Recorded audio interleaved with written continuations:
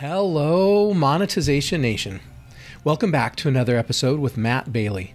In the last episode, we discussed strategies to chase real profits and not just vanity numbers.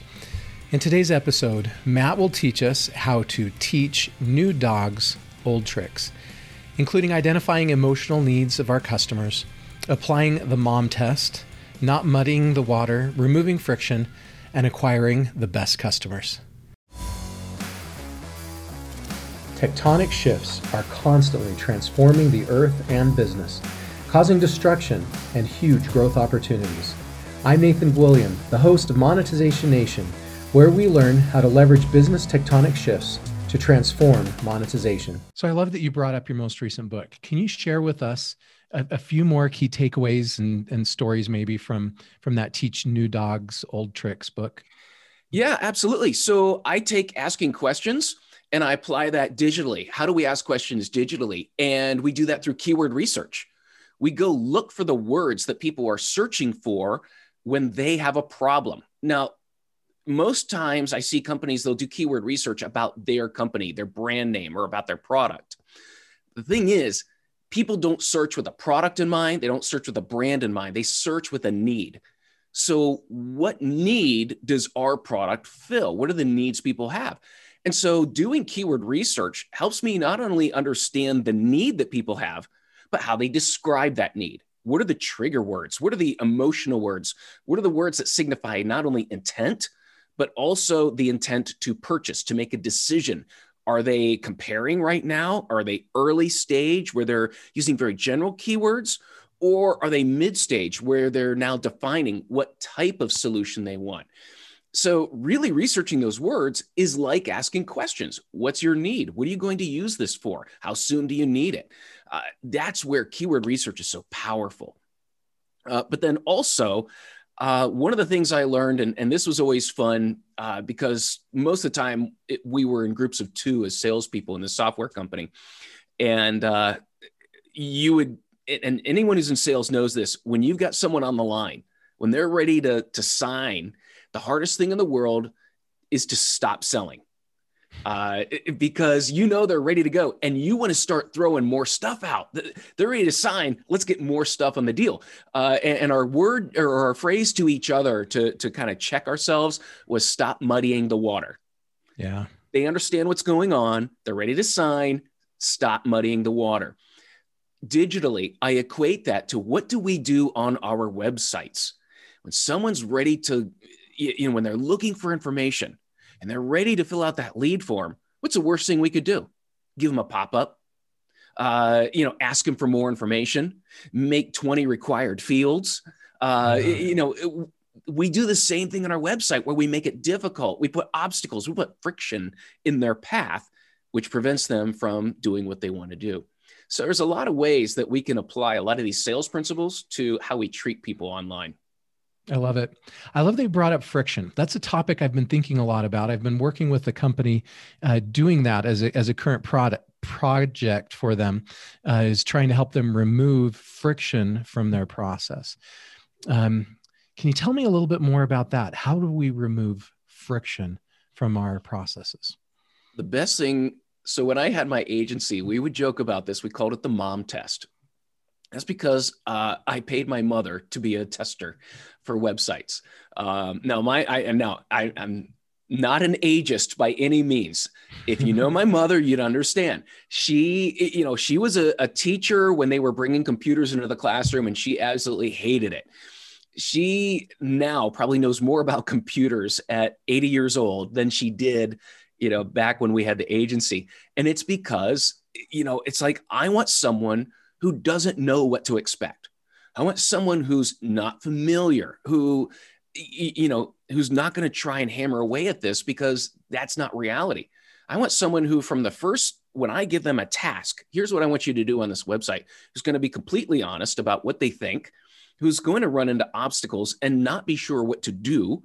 And so we called everything the mom test. And she identified so many friction points on so many websites.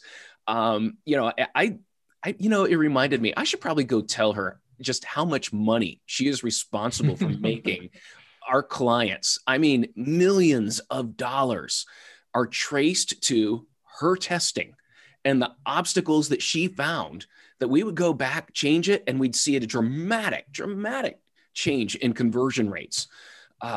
Simply by, Mom, go to this website and I want you to buy a pink t-shirt. And she would just list, I don't understand this. What is this? Where am I supposed to click? Those types of things. That's the easiest and most inexpensive way to remove friction on a website. I love that you did that. I've heard other people kind of talk about this concept. Make my website easy enough that my mom could use it. But I've never heard anybody actually do it. Get their mom actually on the website to help identify those friction points. And I think most businesses should do that. I think most entrepreneurs and CEOs should do that. They should go find somebody that is not technically savvy, that does not understand how their business works. They should put them in front of the computer and they should record them trying to go through their process. And they should probably do that 10 times. And they will be shocked at how many points of friction there are. And if we can just get rid of those friction points, it's amazing how much we can improve our conversion rate, because we often have, 10 different steps in our process, and you improve your conversion 2% in this step and 5% in this step. And, pretty soon you have a pretty significant improvement in your conversion funnel.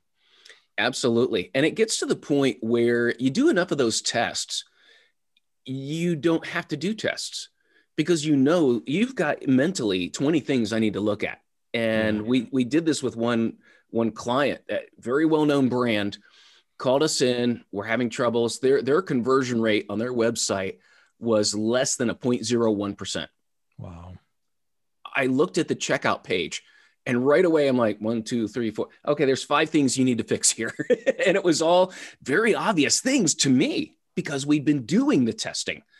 And they changed those things. They went from a 0.01% conversion rate to a 3.5% conversion rate.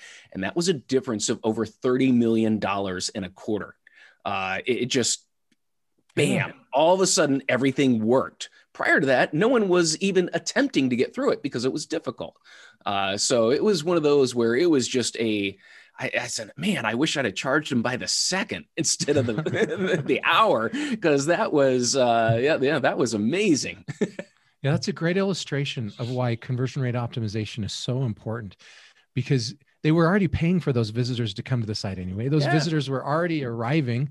And the difference between 0.01 and a 3% conversion rate, that's a 30 times increase in conversion. Do you want 30 times more of your customers that you're already paying for, that are already coming to your website, to convert? Right? Simple strategies that can make a massive difference in the bottom line profit of an organization.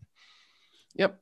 And you learn that through, if that's the way you think about it. And when you see a lot of these tests done, you just start to learn what to look for, and it becomes second nature. Yeah. All right. Let's go back to this book really quick. Any other key takeaways from Teaching Your Dogs Old Tricks that you could share with our audience? Another, kind of some simple sales phrases we always use, like build rapport. How do you build rapport digitally? And that goes back to my keyword research. If I know what people want, and I know the questions they're asking, well, then that should guide me in the content that I produce, should guide me in the experience they have on my website. And that's how I build rapport. I build rapport by building trust, by answering the right questions. I see a lot of companies right now, because of the emphasis on inbound or content marketing, they're producing a massive amount of content. But I can tell you right now, if I look at their analytics, the vast majority of that content is not being read, nor is it being looked at or found. It's because you think you know what the questions are, and you're just producing content, but you're not doing the research to find out what questions people are actually asking. So if I'm going to build rapport with someone, then I need to know what they need. And that's through interviews. That's through research. That's through asking your current customers questions. What problem did we solve? What did it enable you to do? That's one way. Second one, and I absolutely love this, and this gets more to the sales process, and it's called knowing the need behind the need. Here's the situation. I'll use this illustration. I took my daughter shopping for shoes. All right. Now, not the typical, she is a skater Converse girl, which I absolutely love because I love Converse growing up. Those are my favorite shoes. But what I wasn't prepared for is when we went into this store, there's 200 kinds of Converse, all different colors, different styles. I was not prepared for that. All I was prepared for, do you want white, black, blue, or red? Yeah. That's what I thought we were getting into. Because that's what Converse was when we were kids, right? Right. Yeah. So I'm like, okay, go to it. I get out my phone. I'm doing, the dad thing. I'm checking my email, and I'm thinking within about 3 minutes, she's going to go, here we go, Dad. No. 10, 15 minutes later, let's check out. I go and I see her, and she's got about 6 pairs sitting on a bench, and she's taking pictures of them. What are you doing? She's sending them to her friends. Exactly. She is sending pictures to her friends, asking them what they think about this. Now, all of a sudden, and this is what I love about my journalism, and I took marketing courses and psychology courses throughout, and all of a sudden it's like Maslow's hierarchy comes into my brain, that she is looking for social validation. The need, physical, immediate need, is shoes. The emotional, deeper need is social validation. And that's the need behind the need. So many times we position our product or we position our service as, hey, this will help you. Help me do what? That we need to think about what's that emotional satisfaction that we're providing. So for example, when I had my agency, it wasn't, we're going to get you rankings. It wasn't, we're going to increase sales. It was, if I improve your sales by 30%, what does that enable you to do? Wow. And I haven't, business owners, I had never thought of that. And because by now I've shifted the entire argument. I've shifted what I'm trying to sell. I'm not selling us as an agency that we're going to improve your rankings.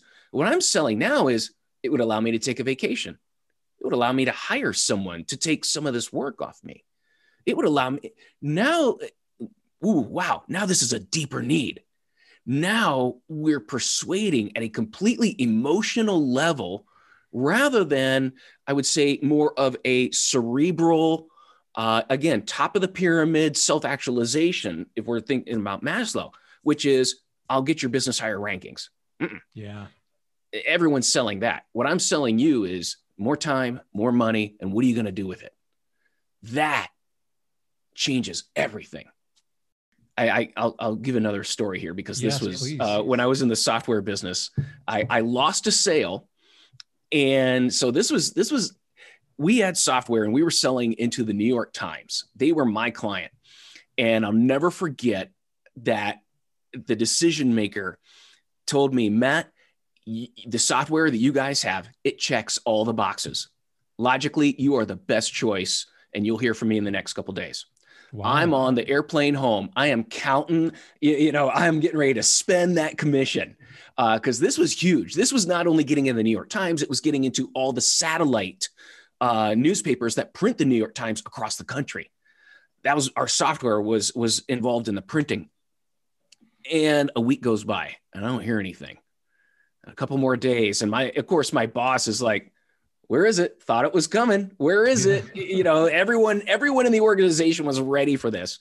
I called him and I said, I haven't heard what's happened. And he says, Matt, I'm so sorry.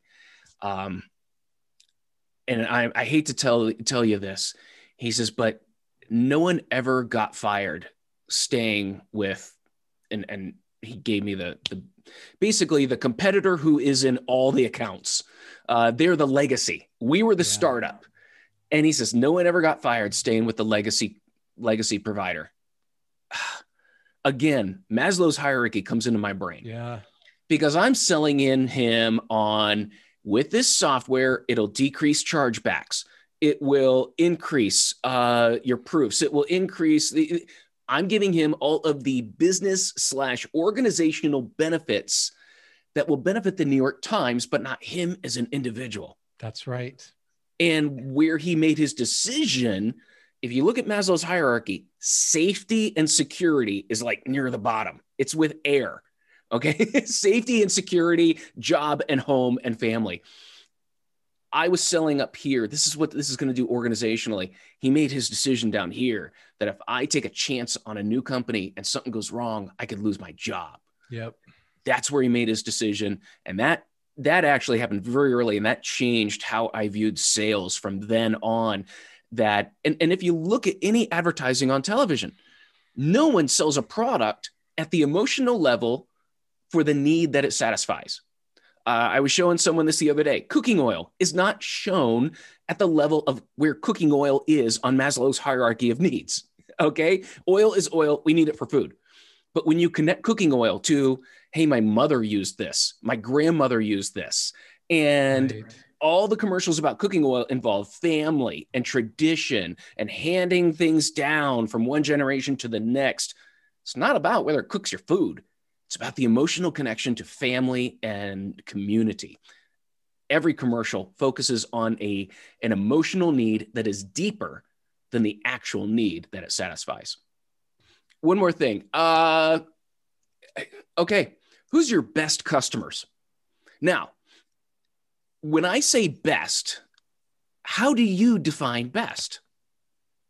You see that, and that's one thing that I find a lot in corporate culture. We use a lot of these adjectives, but if I'm a stakeholder and I say, who are our best customers? You as the marketing director might interpret best differently than me. So again, this was one of those questions we had organizationally that we're like, well, how do we answer this? Who's our best customer? Now, if I'm thinking solely in terms of financial, then my best customers are the ones that spend the most with me. Okay. And I should spend more time with them. I should reward that. And you're not wrong doing that. However, I also looked at my best customers as the one they might not spend the most, but they've been with me the longest. They refer new business to me. Yep. And here's the final thing. I love working with them. Yeah. If they were to call and ask me to do anything beyond the scope of our agreement, I would do it because I love them. We have a great relationship. And like I said, they're doing referrals. If I need a reference, I send people there. So how do you define best? If it's financial, great, run with it. But I'm also looking at people I enjoy working with. Yeah. Now, those are my best customers. How do I treat them better? How do I make them loyalists? How do I reach out to them and reward them for being so awesome?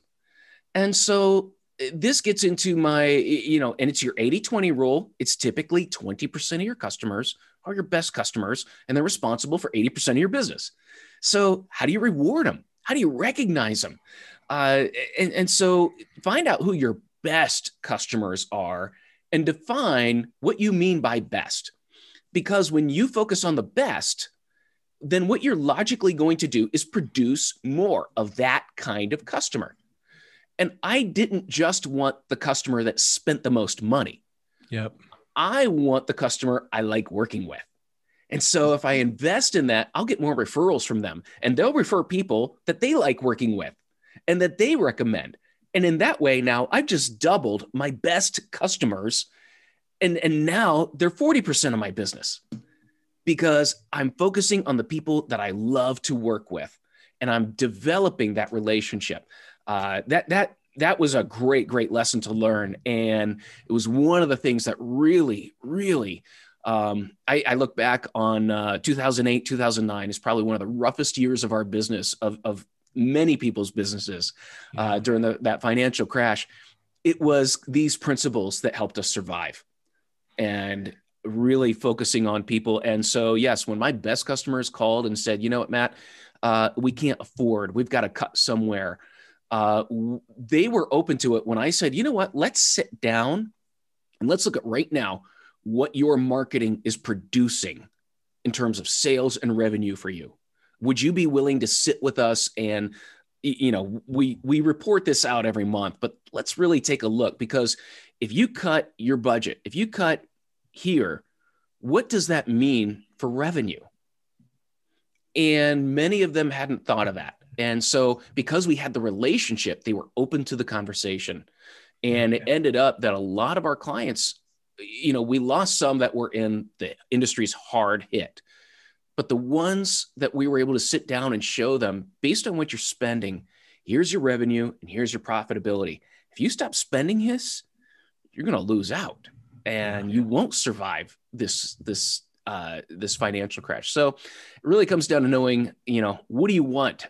And when you define best, and then how do you grow that? So if I was in that spot and I identified my best customers, as you've defined them, how do I go about finding more of those people? Through referrals. That's the biggest thing. I don't have to go find them. I looked at, who I enjoy working with, who are our loyalists. And the more we took care of them, and I looked at it this way, that if they're a business owner, the chances are they're in the local community, they're in a local chamber of commerce, and they know somebody else. I mean, entrepreneurs are a special breed of people, and they hang out with other entrepreneurs. Yeah. They love sharing ideas and helping each other. And so the best thing that they could do for me is, if you have a friend who has a website, has a business, any of that, I didn't have to ask for referrals. They just did. They're like, you've got to talk to our agency. This is what they've done for me. They had a story to tell. And so they became my best salespeople. They became the source of referrals. I didn't have to do much other than, I'm going to send you cool stuff. I'm going to thank you profusely for your business. And I'm going to develop more of, I'm not going to treat you this way because you give me money. I'm going to treat you this way because I see you as a friend and not just a client.